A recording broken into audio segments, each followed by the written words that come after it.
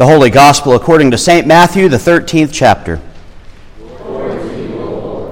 That same day, Jesus went out of the house and sat beside the sea. Such great crowds gathered around him that he got into a boat and sat there while the whole crowd stood on the beach.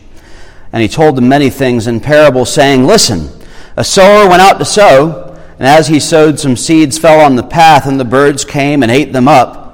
Other seeds fell on rocky ground, but they did not have much soil, and they sprang up quickly, since they had no depth of soil.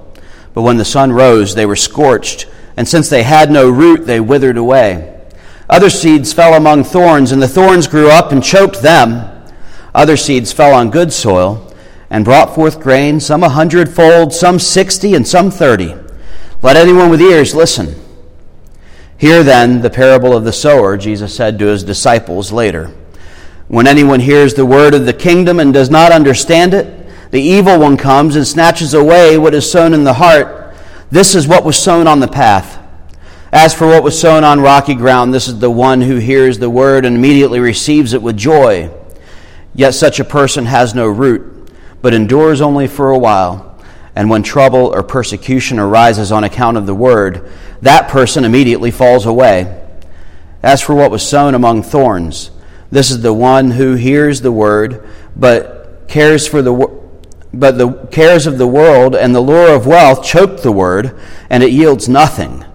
But as for what was sown on good soil, this is the one who hears the word and understands it, who indeed bears fruit and yields in one case 100-fold, in another 60, in another 30. The Gospel of the Lord.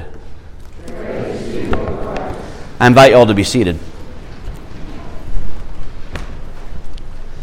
So, when I was a little younger, and I used to hear things more literally, I heard Jesus say, and this is the verse that stuck out to me, "Let the one with ears listen." And I remember thinking to myself, ears? Doesn't everybody have ears? In some sense, that's important because this is a word for everybody. As I got a little bit older and I stopped hearing things quite so literally, and I started listening to what these words kind of meant, I came to realize something a little bit different about this instruction, "Let the one who has ears listen." There are some people who just know how to speak your language and who you can hear in your heart. I remember the first time that I made a really close friend who really understood the things that were important to me. And we shared interests, and we shared dreams, and we shared all the things that young friends share, and I remember just how nice it was to have somebody who understood me. And this was even more special for me because as a kid, I was awkward, and I talked a lot, and I was hyper. I know that's so hard to imagine, but I had trouble making friends with people my own age, and so to have a friend who was my own age was just something that was really important to me. I remember as I started dating, and we all started to figure out, who are the people who we like and we want to go out with and all this stuff. There were those people who you would go out on a date with, and it just didn't work. Not because, y'all weren't good people, but because, you get out on the date and you realize you speak different languages. I remember what it was like when I met my wife, and we had our first date, and we went to what was at the time on State Street, Courtyard Coffee House, and we played rummy and talked for 6 hours together. And it was the best night of my life. And what made it so amazing was that she had ears for what I had to say. She was interested in who I was. She was interested in hearing things that I was interested in. She shared some of my values, and I was really curious to hear more about her. And over the years, we've learned to speak each other's language more and more, and there's nothing in our lives that we desire maybe more than to find just one person who gets us and who can hear our voice and who cares about who we are and where we come from and what's really going on, and one person who we can understand. That kind of relationship is once, maybe just a couple times in a lifetime, and they're so special and holy. Because I think we spend a lot of our time feeling like so many people miss us. One of the things that we hear in our worship service as we read the scriptures, as we pray, as we do all these things, is that God is a God who speaks our language. God is the God who hears and understands and cares about the language of our hearts. And God is a God who spends time trying to communicate to us in a language that we can understand. Using symbols like water when we baptize people. Through water and Spirit, we hear for the first time the good news that we are a part of God's family. We are a part of a people in whom we will find our place, because God cares and God hears and God listens and God speaks our language. God sees those parts of us that are faithful and holy and loves them. And God sees those parts of us that are broken and dead and dying and lonely and doubtful and loves those parts too. And we hear through the waters of baptism, through the bread and the wine of communion that nourish and sustain us, through the prayers of the people in which we pray for those people who need it, through the things that this congregation does for the community, like a soup kitchen and food pantry, for the things that we each do in our community, whether we're at work, whether we're at school, whether we're retired, or whether we're young, is that the Word of God speaks through us in a language that the people around us can hear. And we represent that love of God that is spoken with human tongues and hands and feet, so that the community and the world can hear this language. Let the one who has ears listen is a word that isn't just a passing word, but it's something that I think is at the core of what the gospel is really about. That there are going to be some people that no matter what you say, no matter how hard you try to say it, no matter how many different ways you say it, they're just never going to hear it. And we've all been in those places where we want so much to understand somebody and we'll just never get them. So Jesus communicates in parables, kind of riddles. Not because Jesus is necessarily trying to hide anything, but because Jesus knows that the people who have the ears for what he's saying, the people who have the hearts that God has prepared, the people who are ready to hear this good news of the kingdom that is here and among us, the kingdom of God that is in and around us, they will be able to hear what it is Jesus is saying. And for those of us who preach, we know that sometimes we all kind of drop a bomb and preach a bad sermon. And sometimes when I preach what I think is probably the worst sermon of my career, I'll have people walk up to me and say, "Pastor, what you said today was exactly what I needed to hear." And I'll think to myself, I don't know how that happened. It must have been the Holy Spirit, because I don't think I said anything that was really worthwhile today. We all have those experiences where sometimes in spite of ourselves, God speaks to the people around us. Now, another thing that I heard differently when I was a kid, when I used to listen more literally to what things meant, was, and the sower scatters seed, and some of it falls on the hard soil where it can't grow, and some of it falls on the rocky soil where it can't grow roots, and the sun comes out and burns it up and it withers away. And some of it fell on good soil where it plants deep roots and it's able to sprout. And remember, I'm from Irmo, which means that I don't know actually anything about farming. What I learned from farming, I learned in the Bible and at St. John's, where I served as a pastor, where there are real farmers. But according to the Bible, it says that it grows 100-fold or 60-fold or 30-fold. And I'm guessing that 100-fold is probably a lot compared to what most plants put out. So, when God's word falls on good soil, it does amazing, miraculous things. And so I heard this literally, and I said, all right, so that means that some people, or those people over there that are hard-hearted and that are just the bad people, and those people, those people from other places like Saluda, or, it, depending on where you're from, depends on where those people are, or those people who believe differently, or those people who don't look like we do, or whatever. And we all have those people, and we all have our different hang-ups, and those are the hard-hearted people who are obviously evil, right? And then there are those people who are kind of troubled, and we all know these people too. They're people who really have kind of good intentions, but it always ends up going kind of sideways, right? And they try really hard, but it never seems to work out. And then there are those good people. We call them Lutherans. And they're the good soil, and the gospel is spread and scattered, and it grows and takes root and spreads 100-fold and 60-fold and 30-fold. And I was just convinced that some people are bad and some people are kind of okay and some people are amazing. And then as I got older, I began to hear with those different ears that weren't quite so literal. And I started to kind of figure out that in life, when we say this confession that we say every week, we confess that we're in bondage to sin and cannot free ourselves. We've sinned against you in thought, word, and deed, by what we've done and by what we've left undone. We've not loved you with our whole heart. We've not loved our neighbors as ourselves. And one of the things that always caught me during that confession was we don't love our neighbors as ourselves. And the word that caught me was ourselves, because I remember what Jesus said, love your neighbor as you love yourself. And I remember thinking to myself, sometimes I have an awfully hard time loving myself very well. Maybe this is why we have trouble getting along, because we do love each other like we love ourselves, and we're bad at it. And it's true though, isn't it? I can be my own worst critic, and I can be my own worst enemy. Last week we had that reading from Paul where Paul says, the good thing that I want to do, I don't do, but the thing that I don't want to do, that's what I do. And isn't that what the confession is really about? Those known and unknown things that we do, that we say, that we think, that we act upon or don't act upon, that break community, that lead us to feel isolated, that lead us into those shame spirals, that lead us into those loops that tell us what jerks we kind of are, because we know what we're thinking, and if anyone heard what I thought, they couldn't possibly love me, right?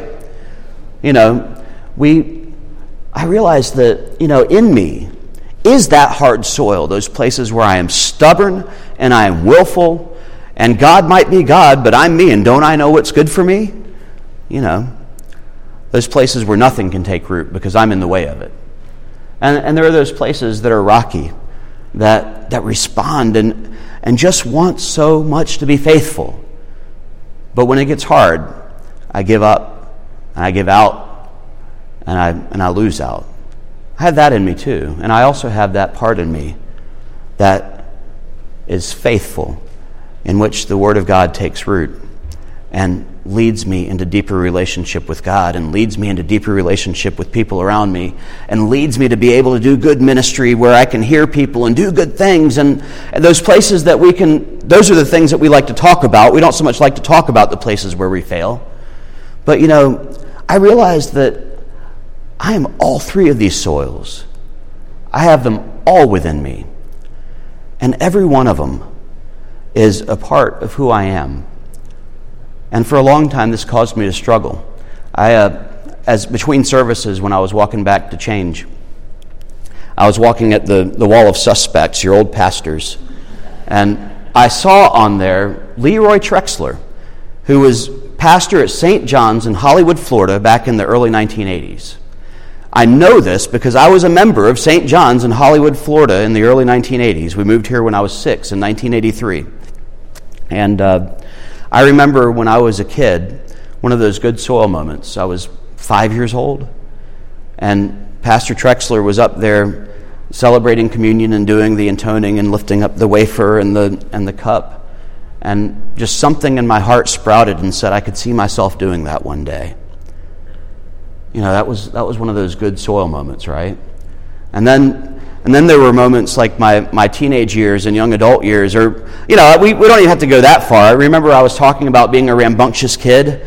In school I had trouble because I could never sit still. I am such an extrovert that if you were to leave me in a room by myself, I probably still wouldn't stop talking because I'd be talking to the wall over there. So any place where I have to go, where I have to sit still and listen and read and be quiet, is probably not the place where you're going to see me at my happiest. And when I was a kid and I didn't have the self-control that I have as an adult, it was also the place that you'd probably see me being sent out from to either the principal's office or the pastor's office or whoever happened to be in charge at the time. And this made Mom very fretful, by the way. She was wondering whether I'd ever be able to do anything with my life because I got kicked out of everywhere. But sometimes the good soil isn't in us. Sometimes the good soil is in the people we encounter. And someone who had good soil for me was Pastor Bill Iwan. Bill was a pastor who, when I was a kid and sitting in his office most Sundays after I had either asked a question the teacher didn't want to answer or I had talked for the 15th time, he wouldn't see me as that annoying kid who ended up in his office again. Well, maybe he did, but he didn't act like it. He treated me like a person. He treated me like I was someone with value, someone with worth. He treated me like I was a person who mattered. And to a kid who was always awkward around the people in his grade, and to a kid who most of the time adults tolerated because adults have to tolerate you. That means something when you find somebody who's willing to care about you, who's willing to invest themselves in you, who's willing to give you their time. It means something when somebody cares about you, not because of what you can do for them, but because of who you are, you matter. And I remember the seed that planted in me. It's not rocket science when we think about this parable to realize that those things within us that are either hard or rocky or fertile are things that we all share. They're things that we all experience in our lives. And all of these things are ways that we as the church are called to live in community so that we can be speaking the language of the people whose language we speak and listening to people who can speak the language of the people we can't speak so that we can figure out what it means to be the church together, so we can figure out what it means to be God's people together for the world in need. That's the other thing about the sower of the seed is the sower didn't care where the seed went. And I'm not a farmer, as I said, but I'm willing to bet that most farmers don't consider it a good practice to just sow seed everywhere.